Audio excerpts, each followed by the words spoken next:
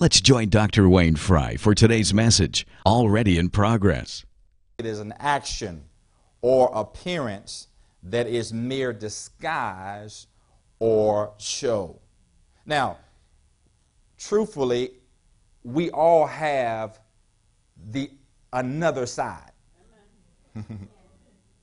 We all have the other side or another side of us that only you, me, and God knows about. Amen. And if people knew about it, it will literally change their impression of you. Tell your neighbors, I already sense this is going to be a good lesson. I already sense this is going to be a good lesson. Just out of 2 sentences, you already sense this is going to be a good lesson. Yeah. Yeah, we have this other side. And unfortunately, most of us spend more time trying to cover it up than to fix it. Amen. It's a learned behavior. This masquerading is a learned behavior. And especially in the church, we've learned how to, in the church, put on a mask and masquerade and walk around with, I'm blessed, I'm highly favored, I'm the head, I'm not the tail, the above, never the beneath. But yet we're trying to do that to mask some real issues that we're not willing to confront. Amen. And so we want to share some things with you today and for the next weeks. So tell your neighbor, say, neighbor, don't you even think about not coming back. Don't you even think about. Because we've learned how to put our best foot forward in church. We've learned how to do that. We've learned how to come in and smile at people. We've learned how to come in and say, how you doing, and respond back properly. We've come in and learned how to lift our hands and give God praise. We've learned how to say amen at the right times. Amen. Yeah. But if we are honest, some people are different Monday through Saturday. Some people are different Monday through Saturday. They live a certain way, and then it seems like a certain time on Saturday night, their soul makes a shift and said, church is tomorrow, so I got to rein it in a little bit because I need to put on something for tomorrow. Amen. Listen to this. This is our central thought, folks. This is our central thought for the whole lesson, whole series. We all have issues. That was deep, wasn't it? That was real deep, wasn't it? The central thought for this entire series is that we all have issues. Listen to this. Church should be a place where people can be real. And if we're going to really have the word and the anointing of God help people like it's designed and powerful enough to do, we who are in the church going to have to learn how to be real. Yes. Amen. Y'all got it? I heard somebody telling a story about a gentleman. He was from Louisiana, so he's close to the Gulf of Mexico, and an announcement came across the airways about some conflicts, some things happening in the Gulf. And so all of a sudden this guy began to change. His life just changed like overnight. And so he began to show up at church. He began to treat his wife right. He began to treat his children right. He was a better employee. And so all of a sudden the pastor, who knew his reputation before, came to him one day and said, hey man, I've noticed you've changed. I've noticed that you've literally turned your life around. Can you tell me what's going on? What happened to cause you to make this definite life change?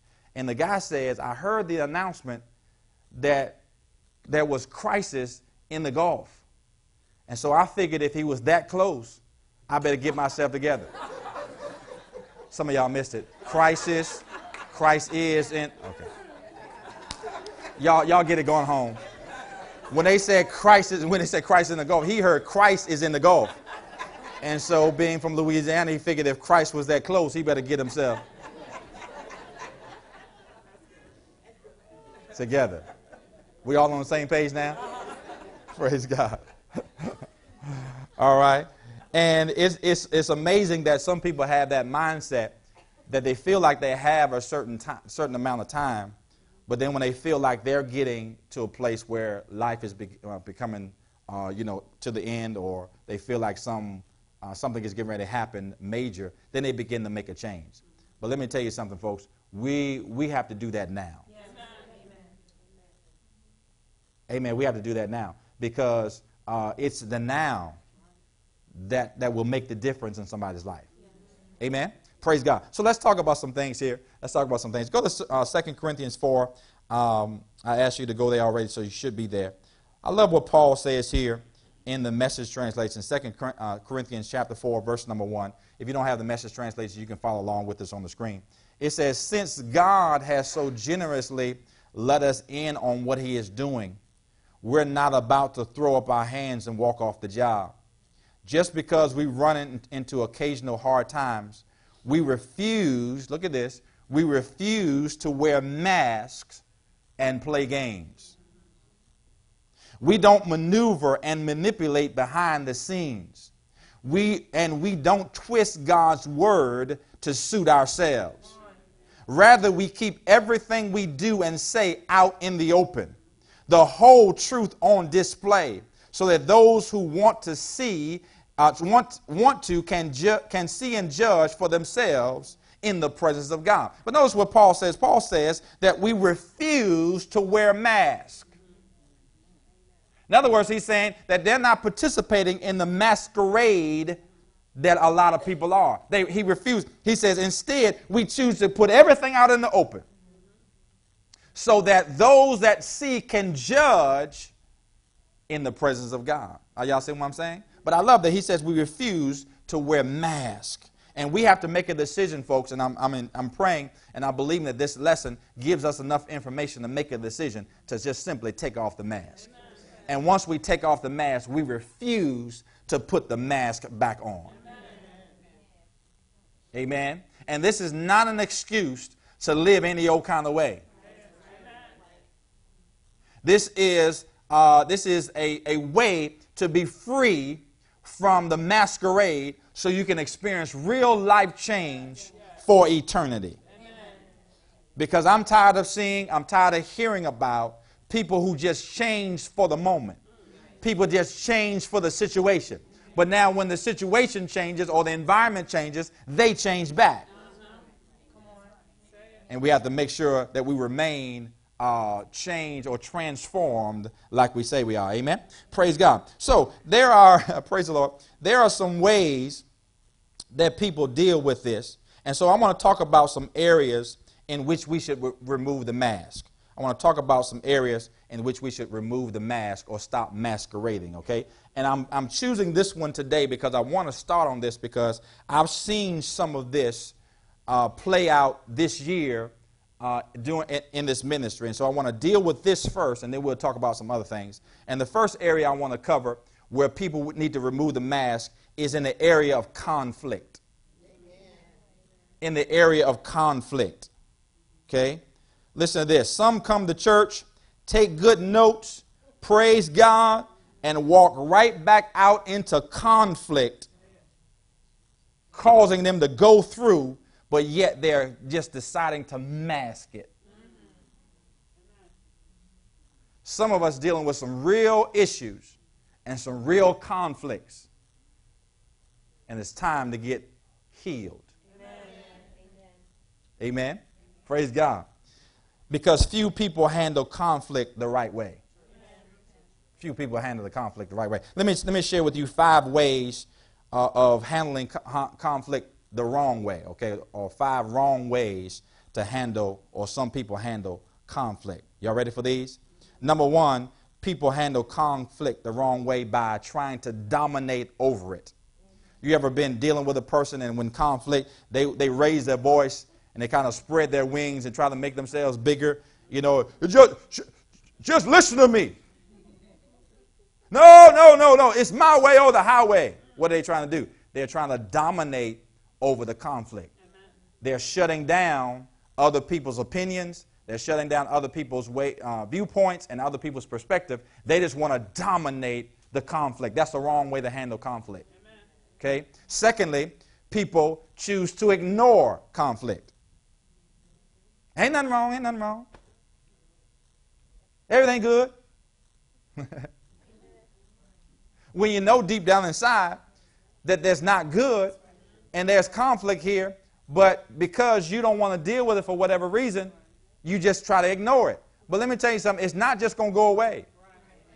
People have wrongly taught that time heals all. Let me tell you something, folks, time is not a healer. There's only one healer, and his name is Jesus. He's the only one that heals. Time does not heal. I've said this before. Time does not heal. It only causes you to become comfortable with the pain. So the longer the time span, the more comfortable you are with the pain. But you're not healed. Because just introduce the person or just introduce the circumstance that caused you the pain, years later, you'll relive the pain because you're not healed. So it's not just going to go away. We have to face it. We have to deal with it. So some people ignore it. Okay. Third way some people handle conflict the wrong way is they simply whine about it. Woe is me. Nobody understands me. Everybody's out against me. Everybody just take it back. Oh, just whine. What are they trying to do? They're trying to get people on their side. Just whine about it. And really people who whine about conflict want to make everybody else miserable because they're miserable. So because I'm miserable, I'm going to try to make your life miserable because I don't want to deal with the conflict. Okay, praise the Lord. We only got two more. The fourth way that people handle conflict the wrong way is they just surrender it. Surrender it. They just say, throw up their hands, like, forget it. Okay? Different than ignoring it, they just surrender. Okay, you win. You win. They attempted some kind of resolution, but because they couldn't go through the process, they just say, hey, I forfeit, I surrender, you win. Okay? And then the fifth way that people handle conflict the wrong way is and I think this is probably the most prevalent way, is they just simply end it. They end it. What do I mean by that? They tell the person that they're in conflict with, and they say this, you go your way, I'll go my way, and we'll just end it. You hear what I'm saying? Just end it. And see, that's the wrong way to handle conflict. Because the conflict came to destroy something, but it didn't have to destroy something. Right. And see, many of us are cutting off relationships because we don't know how to, and we handle conflict the wrong way. You hear what I'm saying? They just end it, just walk away. So it ends up in severed friendships. It ends up in, breakups. It ends up in divorces. It ends up in children leaving home and never being reconciled because nobody wants to face the conflict and be real. I have some issues. You with me? And so it's unfortunate. Again, I've seen some of this play out with some people in this ministry this year, is that people just run away from conflict. Just run away from conflict. And sometimes people are running away from the very thing that God can use to grow them up. You ever had, maybe not in your case, but, there were times when people would pick on people at school, and they come home to their parents, and they say, I don't want to go to school no more. And the parents say, no, you're going back to school. You going back to school. And I ain't sitting here all day. You going back to school. Now, I don't want to go to school because so-and-so. Well, you need to stand up to so-and-so.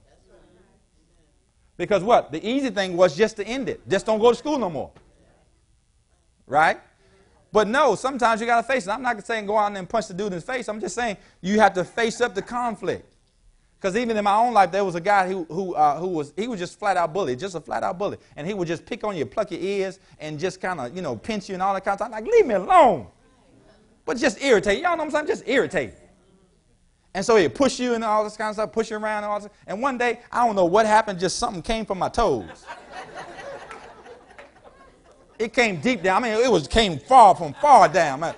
Something rolled, and I went face to face, nose. I said, you touch me again, I'm going to punch you in your head.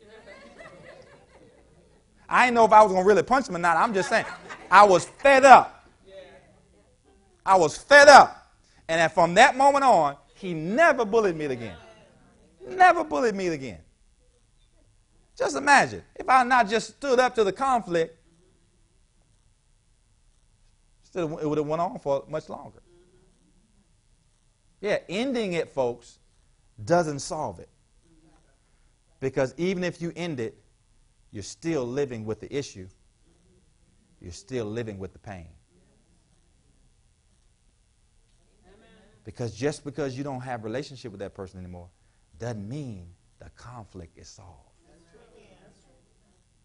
It just means you don't have to deal with it on a daily basis. But it's still there. And you know what'll happen if you don't fix it, if you don't work on it? It'll show up in another arena. Y'all hear what I'm saying? So I want to help you today. And so let's get into something. James 4. Because I want to talk about how to remove the mask and handle conflict properly. How to remove the mask and handle conflict properly. Okay? James chapter 4. Let me know when you get there, please. Okay, James chapter 4. Listen to this.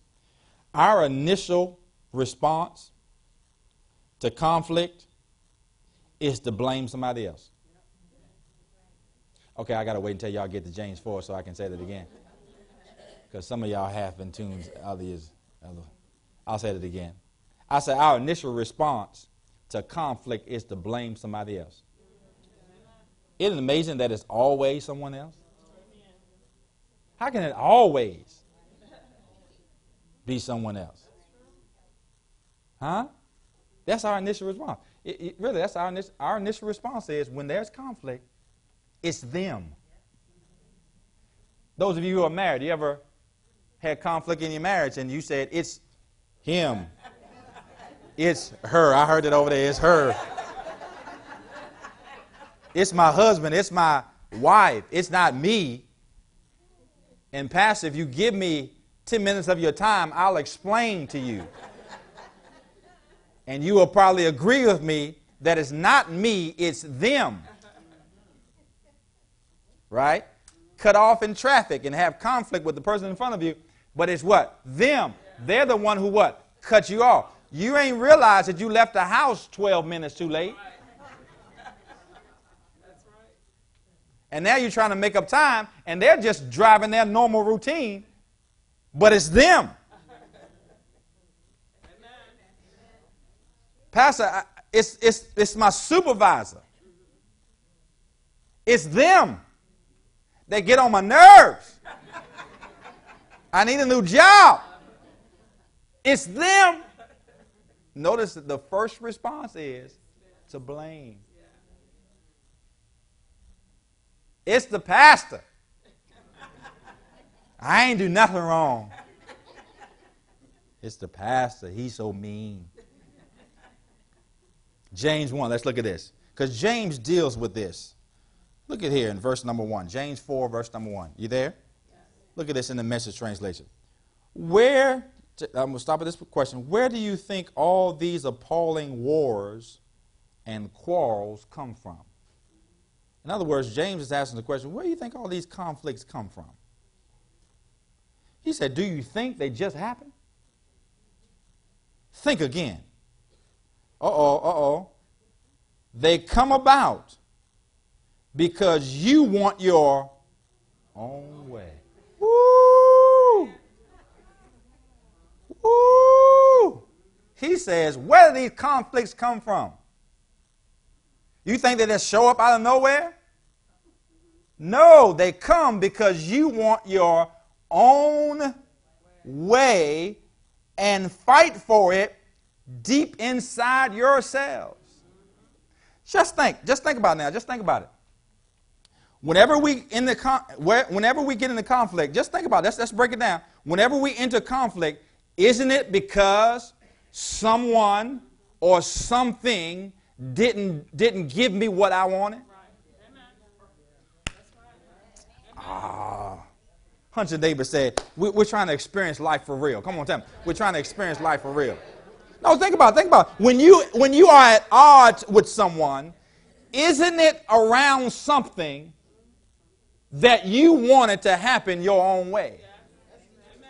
And when they didn't sanction it, and they didn't follow through with it, now you have conflict with them because you didn't give me what I wanted. Oh, Lord. Come on, think about it. Think about it. Now, I need y'all to help me today, because I know you have it locked in your mind that you ain't had nothing to do with the conflict you're in. I know you have that locked in. I need you to unlock that today. I need you to unlock it and hear what I'm saying, and at least listen to me and see if there's some merit to what I'm saying. Because I know there are some that walk around with a victim mentality, and they have done nothing wrong. And everybody is doing it against them, and they're just innocent in all of it. And that's impossible. Amen. He said, because it come about because you want your own way. Oh, Lord. Next verse says, you lust for what you don't have and are willing to kill to get it. You want what isn't yours and will risk violence to get your hands on it. You wouldn't think of just asking God for it, would you? And why not? Because you know you be asking for what you have no right to. You're spoiled children, each wanting your own way. Woo, come on, praise break, y'all. Praise break. Praise break. Come on, lift your hand, say hallelujah. Come on, lift your hand, say hallelujah. Isn't that amazing? He says, it's something that you want so bad that you'll kill to get it. That you'll use violence to get it. Now, what he's implying here, I don't believe, is physical violence. I don't think he's implying here that you'll end up stabbing somebody or shooting somebody or killing somebody physically. But you know what? We can kill people with our words. We can talk so bad about a person that we're in conflict with that we kill them in our own eyes and we try to kill them in other people's eyes. Let me tell you what so-and-so did. Let me tell you how rude they were. Let me tell you, they just stabbed me in my back. Let me tell you how ruthless they are. And what are you doing? You're killing their character in the eyes of other people. And so now we have people reluctant to get into relationships with others because what you said to them about them. And the scripture says, why didn't you even ask God about it? Why come you didn't ask God for what you wanted? Why? Because you know you'd have been asking for something you ain't have a right to. Because the whole conflict is because it's something didn't go your way. Praise the Lord. So let me leave you with 4 points today. Everybody okay? All right, 4 points. Praise God. To be able to remove the mask and handle conflict properly. First and foremost, you need to look within yourself. Look within yourself. Listen to this. See if you agree with it. We're tough on people, but we're light on ourselves. We hold others accountable, but not ourselves. If somebody else misses a deadline for you, oh man, Oh, man, you don't understand how important this was. I was depending on you. You just then messed everything up. You missed a deadline? Oh, I was busy. Is that right? Oh, I'll get to it tomorrow. Okay, how come it wasn't as important to you to meet your deadline as you made it for somebody else? Because you didn't get something your own way? Let's go to Matthew. See what Jesus said about this whole thing. Oh, glory to God. Y'all want to know what Jesus said about it? Okay. Somebody saying, help me, Jesus, help me. He will, he will. Matthew 7, please. Matthew 7. Oh, glory to God. Matthew 7, and we're going to look at this in the Message translation. I believe we're going to start at verse number 1. Yes, it says, don't pick on people. Jump on their failures. Criticize their faults. Unless, of course, you want the same treatment.